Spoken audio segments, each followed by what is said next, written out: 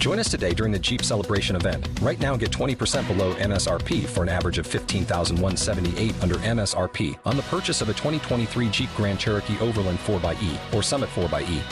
Not compatible with lease offers or with any other consumer incentive offers. $15,178 average based on 20% below average MSRP from all 2023 Grand Cherokee Overland 4xE and Summit 4xE models in dealer stock. Residency restrictions apply. Take retail delivery from dealer stock by 4/1. Jeep is a registered trademark.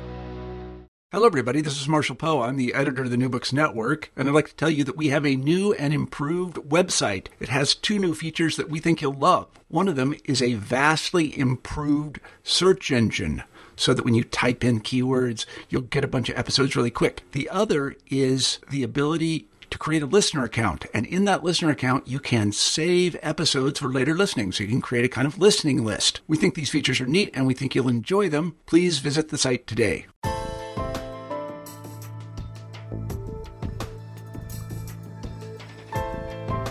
Welcome to the New Books Network Genocide Studies podcast. Today, we will be discussing the book Mass Violence in Nazi-Occupied Europe, edited by Alex J.K. and David Stahl. And Alex and David, would you like to introduce yourselves to the audience and tell us a little bit about where you work and what you focus on? Yes, by all means. Hello, Natasha. I'm Alex, and I teach at the University of Potsdam in Germany. And my main research interests are Nazi Germany extermination policies, including the Holocaust, and genocide in general. And I'm David. I studied together with Alex at the Humboldt University. We did our PhDs together, and that's how I know him. And I've always thought I kind of work well with Alex because we sort of complement each other very well. He focuses much more on the Nazi Party, Nazi criminality, whereas my research interests have been more military history and particularly the Wehrmacht and the Wehrmacht in the East. And I think if I could just say one thing about a book like this, those 2 skill sets I think used to be viewed as being sort of separate. And a lot of books were written separately around those topics. But I think younger scholars and really anyone who's well versed in this area now know that you really need to have a much more comprehensive knowledge of a lot of the literature that's out there. And that's why I think I've always worked well with Alex. And so I guess this leads very nicely into why did you both decide to do an edited work of articles rather than writing a book together? Good question. I think that's always the question one of the questions historians are faced with, whether to write a single author book or to pool the collective knowledge of experts working in the field and put together a collection of essays like this. I think that we wanted quite a broad approach, covering various aspects of mass violence in Nazi-occupied Europe, and therefore we decided to approach people working on areas that we were aware of but hadn't perhaps carried out original research on ourselves. And therefore it seemed the obvious thing to actually put together a collection of essays with authors from different parts of the world, Germany, Israel, the States, Britain, rather than writing a single or a dual author book. One thing I would also add to that, and I remember actually the conversation very well in a Frankfurt pub, as so many good books start in pubs, and ours did too. One of the things that's nice to chat to Alex about is just the enormous amount of literature that gets produced in Germany and the very fine scholars that are here who in some cases really have no footprint in the Anglo-American world. And unless you have access to German, you really can't access these works. I mean, one of the things I notice as a military historian is people are always asking me, what did Germans write about their military history? And military history in Germany has always been something of a taboo subject, and not for the wrong reasons. Not that I really want a taboo about it, but the issue is in the Third Reich, it was Hitler and so on who forced onto the universities the idea of doing military history. So you can imagine after the war that became a taboo subject. much of the rest of the engagement with Nazi past has not been subject to that. So Germans do an enormous amount of work on the Third Reich, and it's first rate. And as I say, some of these authors have just never made it into English with their work. And I think that was part of that conversation. We're talking about this person, that person. Not all the people we talked about and originally wanted to contribute to this, in the end, were able to. But we certainly got a good crop of very fine historians, and some of the work that's in here you simply cannot access in English. And that was very much part of the original concept. Again, like so many books, the idea did morph. Not everybody, as I say, said yes, and then you get other people who are hearing about the project and wanting to be involved with it. And I think it came together really well. But yeah, like all books, there's always a bit of a story for how they start. I think one of the strengths of this collected essays is it didn't come from conference papers or anything like that. You guys had a kind of some specific things in mind, and I think you did a very good job at gathering these different individuals to bring together. So even though it may not be one person writing the book or two people writing the book, there's a cohesiveness that is undeniable. So I wanted to ask you the hard question. Why did you choose to discuss this as mass violence rather than the Holocaust, rather than genocide, rather than ethnic cleansing? Very good question, and kind of a key question for the whole volume itself. We had noticed over the years that there's some excellent work on different aspects of Nazi extermination policies, not least on the Holocaust, also on other areas, but very few works that actually look at Nazi extermination policies as a whole. And during the Nazi period, particularly in the years 1930 to 1945, several groups, multiple groups, were targeted by the Nazis. And this isn't a coincidence. And I think it really helps us to understand why that happened and how that happened by looking at these groups collectively. And therefore, we wanted to produce a book with a more integrative approach. And I think the framework of mass violence rather than only the Holocaust or specifically genocide allowed us to take this broader, more integrative approach. I mean, if I could just add one thing to that, I think Alex is right, and I think the question's also a good one. I mean, the Holocaust, when you think about it, is such a huge field, and it seems to encompass so much.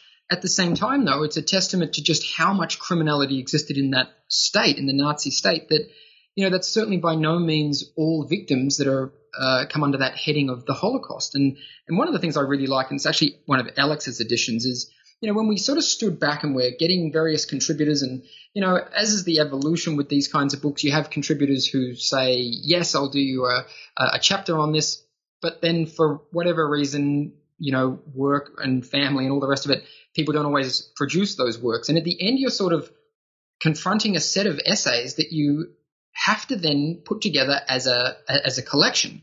Now, it was always the starting point that I think mass violence was something to do with what we wanted to frame this collection around. But that's also a catch-all term because there's just so much criminality, and we kept coming back to this idea of, well, what binds all this? And then I think, as I say, it's Alex kind of saying, well, we've got this phenomenon of criminality that encompasses so many specific areas, and then we started, dividing up all our essays, and we got a natural way of looking at the essays that are sort of, it's the subdivisions of the book, looking at part 1, Holocaust, part 2, Sinti Roma, part 3, useless eaters. Now, that's a term that the Germans, I don't know if that works so well for non-German speaking Anglo-Americans, but that's a term that the Germans or the Nazi state used. And it does speak to a subset of victims that are not Jews and they don't fit into all those classic categories of Nazi victims, and yet they're a subset that is very large. You can also talk about Wehrmacht criminality. You can talk about the whole idea of memorialization. So all these different parts, all these different terms became parts of the book itself and the various authors who were writing for us. And so in some ways, the book kind of developed a sort of natural symmetry. We had a whole lot of different people doing a whole lot of different research, but that spoke to mass violence, and that's very much what we wanted. I was hoping you could explain to our listeners how you decided to divide up the book and give us maybe some highlights from each of the sections so that they can have a better idea what the collection of essays comprises as a whole. I think we started with broad areas where we said, if we're going to do a collection of essays on mass violence, it has to cover these bases. We have to include certain topics because they're vital to understanding how violence worked in Nazi Germany and how certain areas of the Nazi state, and particularly in the occupied territories, they were saturated with violence. And so we said, clearly we need to address the different aspects of the Holocaust, and we ended up with 3 chapters on that area.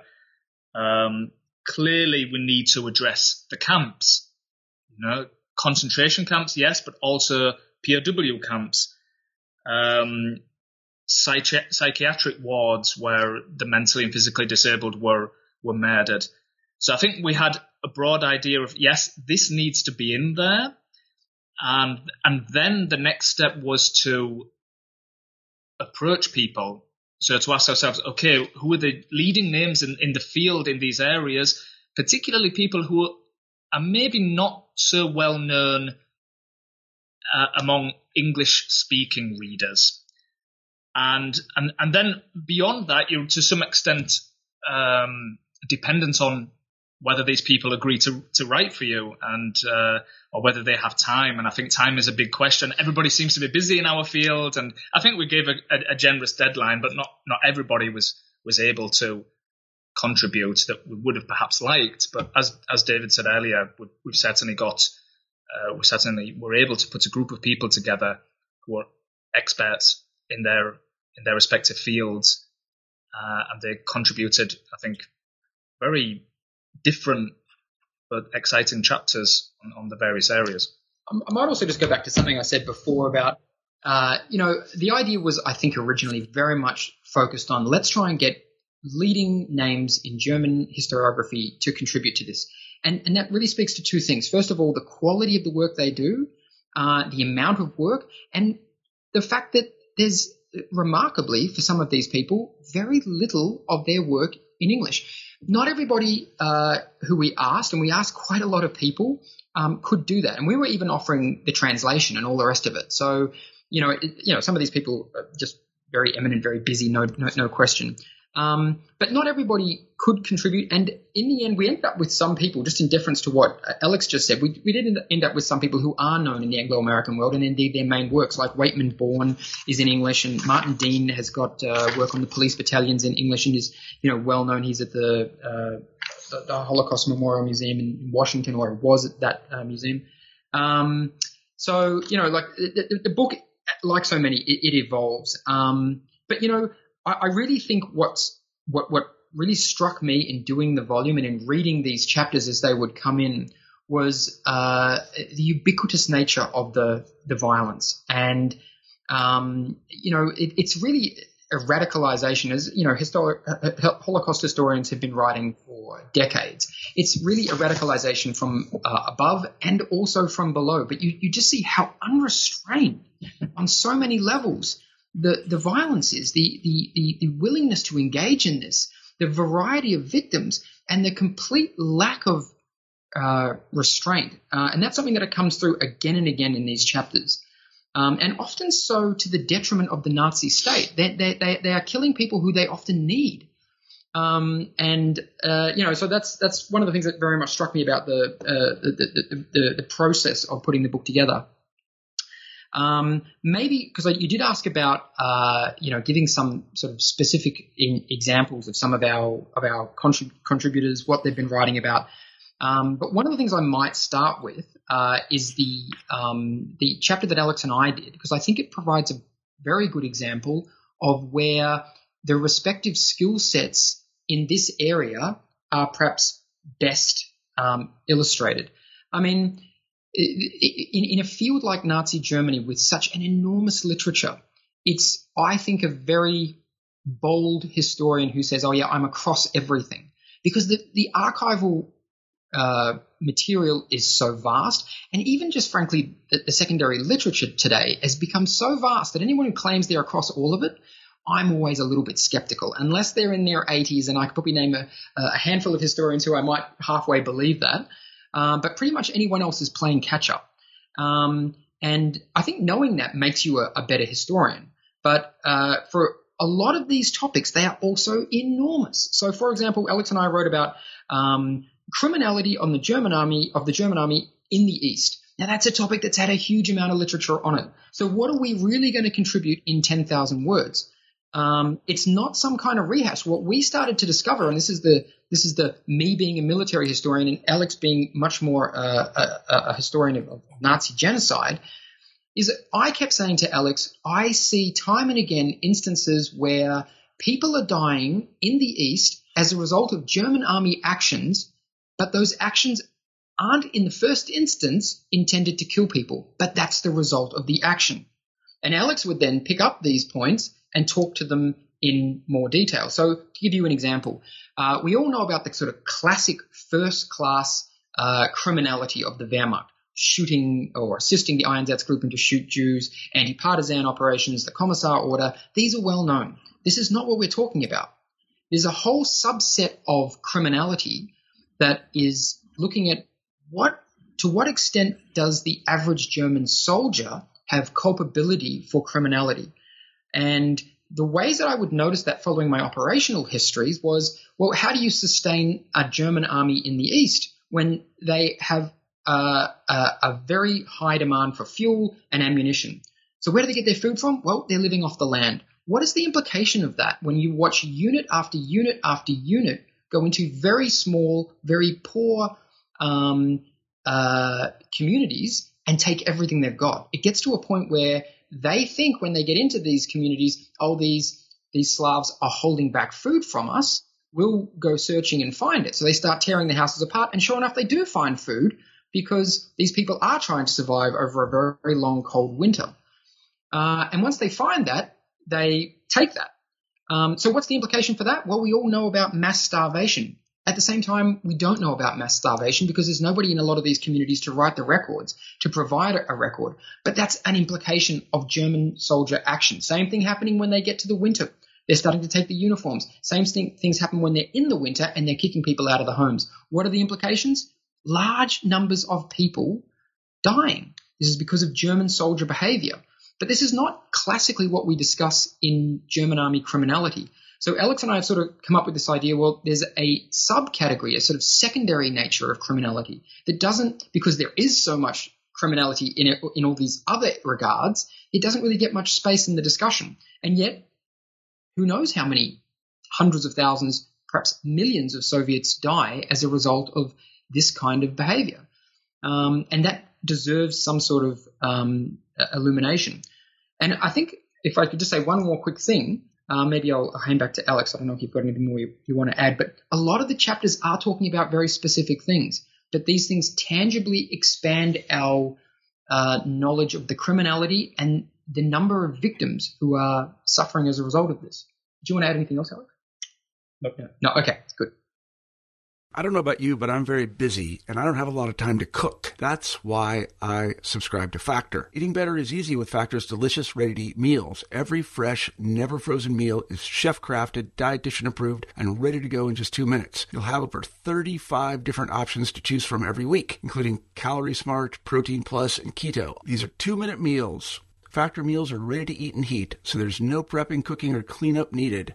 They're flexible for your schedule. Get as much or as little as you need by choosing your meals every week. Factor is the perfect solution if you're looking for fast, premium options with no cooking required. Sign up and save. We've done the math, and this is important. Factor is less expensive than takeout, and every meal is dietitian approved to be nutritious and delicious. Head to factormeals.com/NBN50 and use code NBN50 to get 50% off. That's code NBN50 at factormeals.com/NBN50 to get 50% off.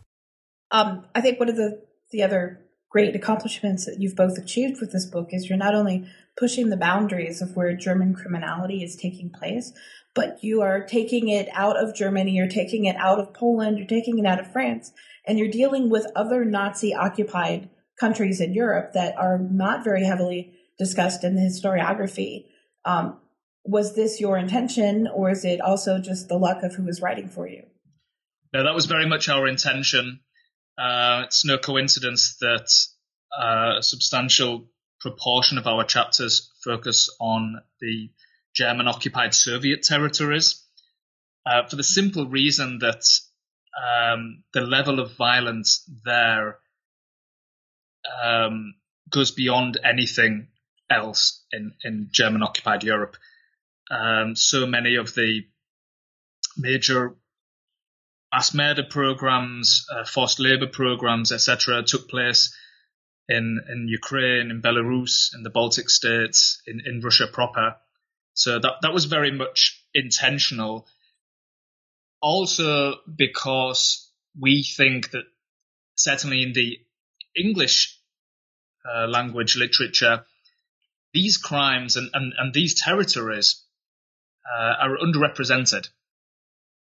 We don't know enough collectively about the suffering of the Soviets. It's believed that at least 27 million Soviets died at the hands of the Germans during the years 1941 to 1944. But who knows this? Who knows this in the English-speaking world? Or that the Soviet prisoners of war, more than 3 million of them, died in German captivity, in Wehrmacht captivity. And that's the second largest group of Nazi mass murder after the European Jews. And therefore, yes, it was very intentional that we focused so much attention on the Soviet territories in particular. I think the other thing I would just say to that is, we shouldn't think of all of this, and our introduction really does go after this. This is not all about history. Part of the thing that I find that I'm constantly battling against in talking to undergraduates, but also just, lay people who ask me what I do for a job, is this isn't all, we talk about the war years, but this has such a resonance in the modern world, especially in Eastern Europe. In fact, I was reading in the paper this morning about Poland and Russia just having a big dispute, an international dispute right now, because the Polish prime minister is not going to Yad Vashem to talk, and this is basically a dispute about the events of World War II. So, there's a very contemporary resonance for this. And as much as we think this is German history, there's collaborators in all of these countries. And how those countries now deal with that is very much the subject of part of this book. The part 5 memorialization, we have Ilya Altman, who talks about how Russia is coping with the Holocaust in a modern sense. Probably a better way of putting that is not coping with it, not dealing with it, obfuscating that role where Russians are involved. Ukrainians are doing the same things. And then we got David Katz talking about the Baltic movement to obfuscate the Holocaust. And he has some very poignant discussions there of very much recent events that show just how difficult it is for modern governments and other political entities in these states to deal with their very real complicity in this mass violence.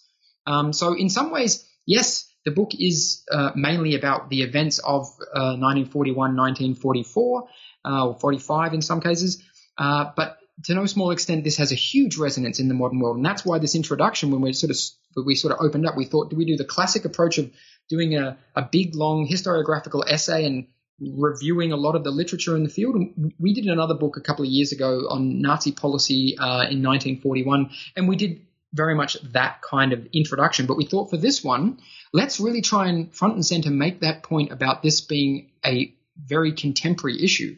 So there's much more discussion about how have a lot of these issues resonated in the last few years politically, but also the fact that this isn't really a process that's at an end, partly because there's a huge amount of material still being discussed, still being discovered. And we talk about a lot of that, a lot of this new material that's been coming out only really in the last 5 to 10 years, which in some cases tangibly changes what we've understood. So it's very much a process that's alive. It's alive in terms of the evolution of the story, building those narratives, but it's very much alive in terms of the people who are choosing to interpret them. Both historians, sometimes I would put historians in inverted commas because I don't think they are historians. They are trying to come up with a political agenda justified in history.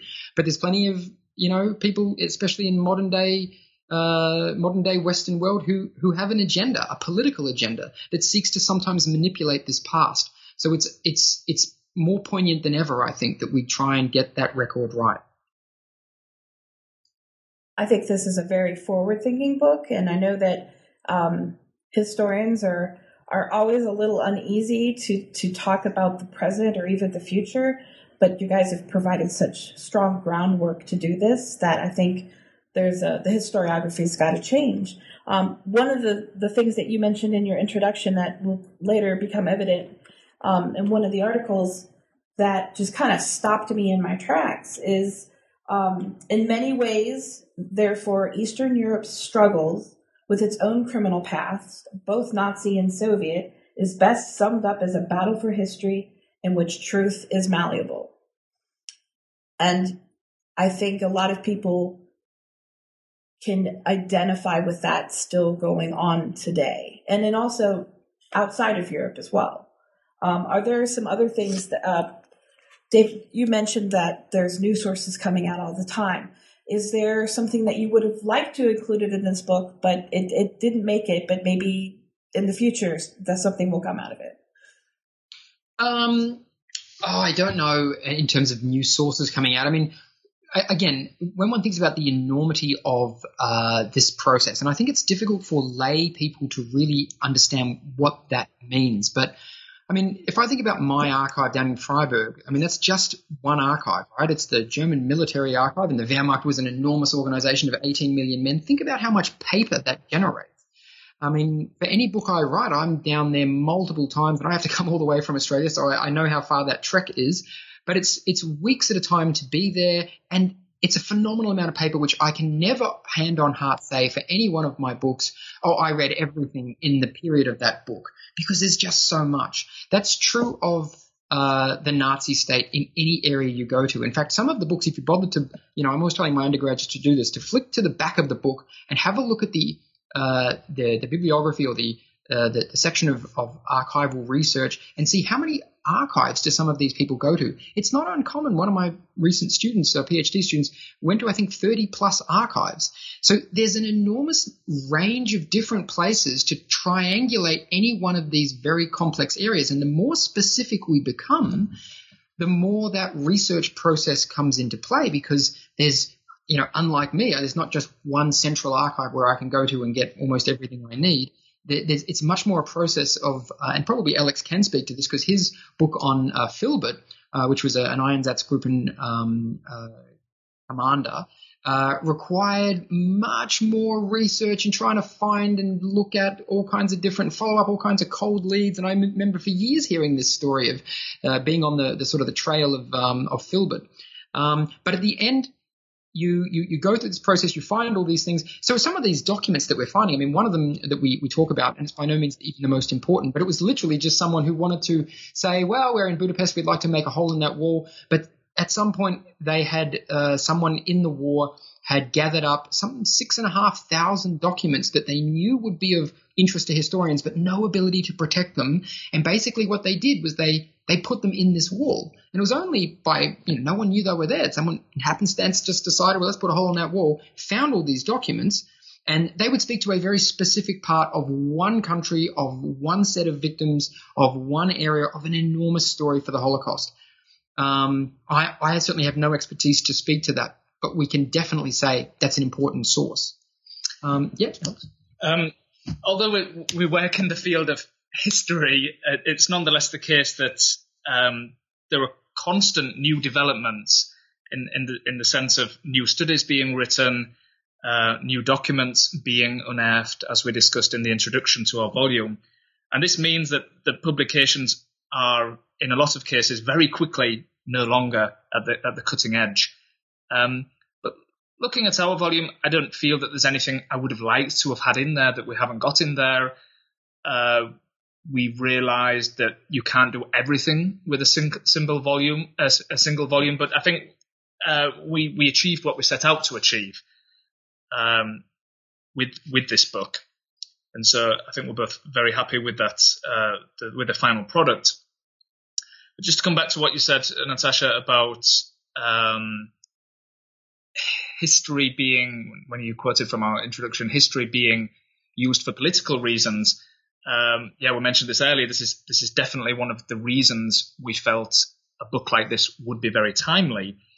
And I can't help but think that across Europe and in other parts of the world, also in the United States, many, many people have forgotten recent history. Some of them intentionally, but many of them maybe unintentionally, simply because they're not aware of what happened 75 years ago and more.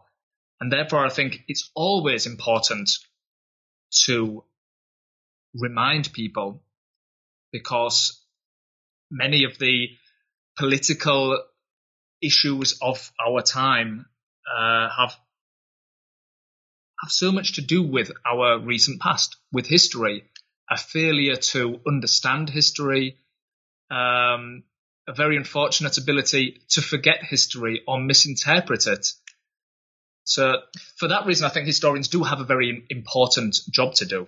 I would just add one thing to that. Look, forgetting history is definitely a possibility, and each new generation needs to be educated in these areas. What particularly worries me is how people who are not young people have very warped understandings of just exactly what took place inside their own countries.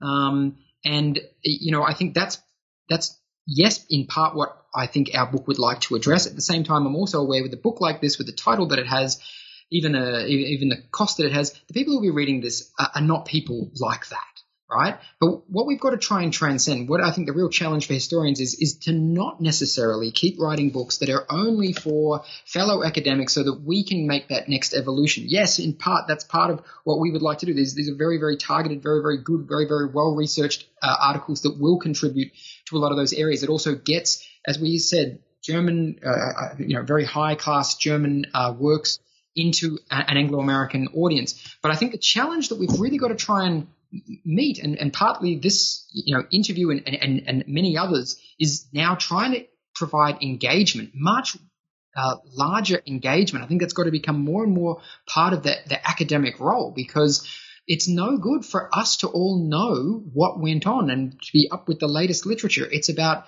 school kids. It's about everyday people. It's particularly about getting, I think, good journalism out there. Journalism is obviously a dying craft, and more and more into political parties. Make them responsible for what they say, not just at the polling booth, but make them responsible by getting historians to write when they just manipulate, or they all these shades of grey around exactly what words they use. And this is becoming very apparent in the last 5 years. This is a real problem for our field.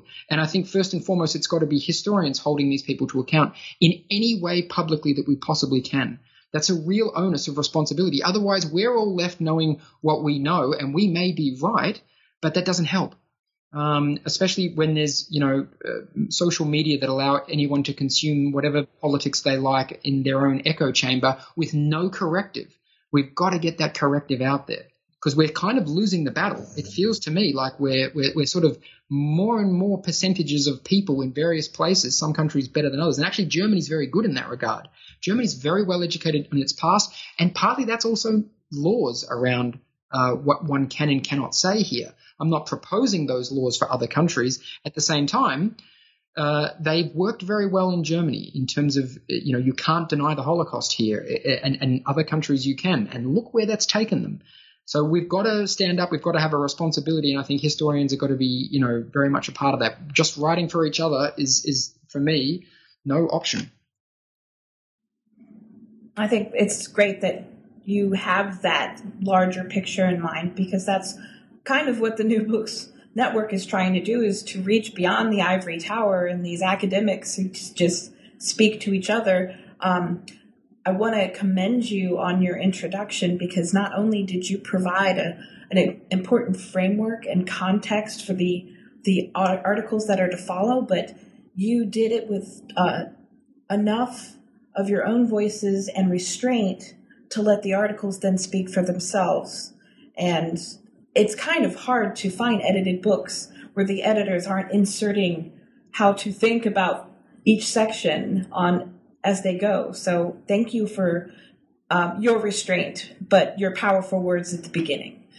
Thank you. Yeah, no, that's great to hear. We did debate it at length. As I said, we were considering a sort of classic historiographical essay on, decades of evolutions in the historiography, but ended up going with something more like this, which now I think, I'm glad you say that, but I think you're also right. I think that is the one of the things I would like to take away from the book and, motivation. Yeah, thank you for those comments, Natasha. I think we definitely did set out to give our contributors, our authors, a broad remit.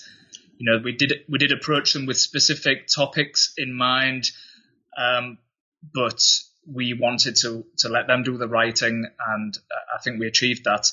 And it's also an approach I, for example, take in teaching, that sometimes students come to me who to supervise their bachelor theses or master theses, and one of their first questions is,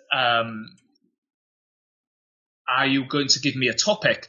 Not because they want me to give them a topic, but because in Germany, often that's expected, that the professor gives the students topics. But I actually say to them, well, I don't think it's going to benefit either of us if you write your thesis on a topic that you're not really interested in so much. That's you're not going to write a good thesis if it's a topic that I've thrust on you.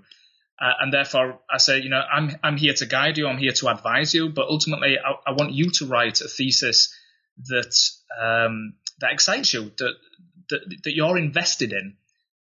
So I think it's always better for the person doing the writing to actually come up with the bulk of the ideas themselves, rather than having these ideas thrust on them. So I was hoping that both of you could talk about what you're currently working on, or any future books or research that you are planning? Yes, it's quite a straightforward question for me, and very much related to the book we've been discussing over the past half an hour or so. I decided to pick up on this collection of essays and run with it, and actually write a single author book on a history of Nazi mass killing. So really an integrative work on all of the major killing programs. Of course, the Holocaust, but also the genocide of Sinti and Roma, the elimination of the Polish elites, the murder of psychiatric patients, the starvation of Soviet prisoners of war and broad sections of the Soviet urban population, and the victims of the brutal anti-partisan operations, because surprisingly, a book like this doesn't actually exist. So I'm currently under contract with Yale University Press to write that book, and it's going well. I'm making progress. I think that's kind of interesting if I can just pick that up. Part of the reason I said to Alex when he was talking about that as an idea is I thought, if all of these areas are discussed separately and they have their own analysis, but their analysis is geared very much to that area of Nazi criminality, it's interesting to think, wow, there's all these connected and related areas of this, mass murder. What do we learn by putting them all together in one sort of narrative and then standing back and saying, well, what do we learn from that? So I'm kind of keen to see where that book goes and read it myself. I'm working on, I just had a book that came out end of 2019, so Retreat from Moscow. It's basically looking at, it's more an operational history. But my next project is, I think one that's going to be very interesting for me, because it's, yes, dealing with the sort of the area I'm often working on, which is the Wehrmacht's war in the East. But I've got the private letters of 4 German generals, and I'm doing a social study of these men. I say social study because I'm still trying to work out what exactly is this. But what is clear to me is, yes, it's the classic. I would like to know about German military operations and what they understand that to be, because these letters are something that we've never seen before. We know what these men thought from their orders in World War II or their post-war writings where they try to sell themselves as something very different. Those are the two basic source materials we have. Without having really ever looked at these letters, and that might sound interesting to some of your readers, like how come no one's ever looked at them? But a lot of them were written in a handwriting that people can't read anymore. So Alte Deutsche Schrift or Zitterlen. So believe it or not, there used to be a different alphabet that people wrote in. And so a lot of historians can't access these. Looking at what's written in those letters, myself, I wasn't sure what was in them. And you realize there's a huge amount of honesty in there. And I think that speaks to not just the military history that these men are so obviously involved with, but the whole of the Nazi state. How are they representing what's going on in the East to their wives? And at this point, I'll just leave that open. I'm still working on, as I say, what the book will be, but it's going to speak to a lot more than just military history. It's obviously looking at criminality as well.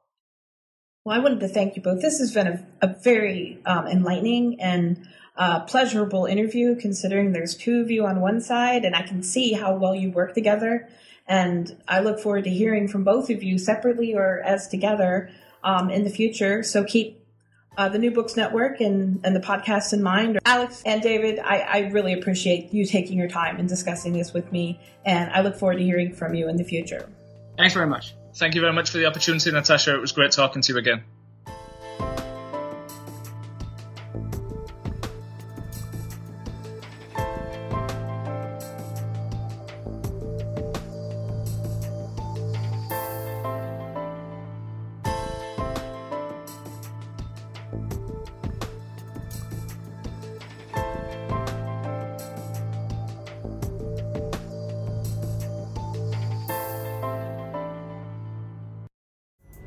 Pulling up to Mickey D's just for drinks?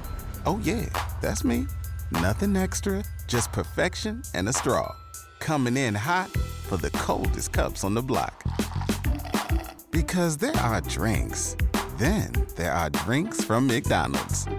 Mix things up with any size lemonade or sweet tea for $1.49. Perfect with our classic fries. Price and participation may vary. Cannot be combined with any other offer. Ba-da-ba-ba-ba.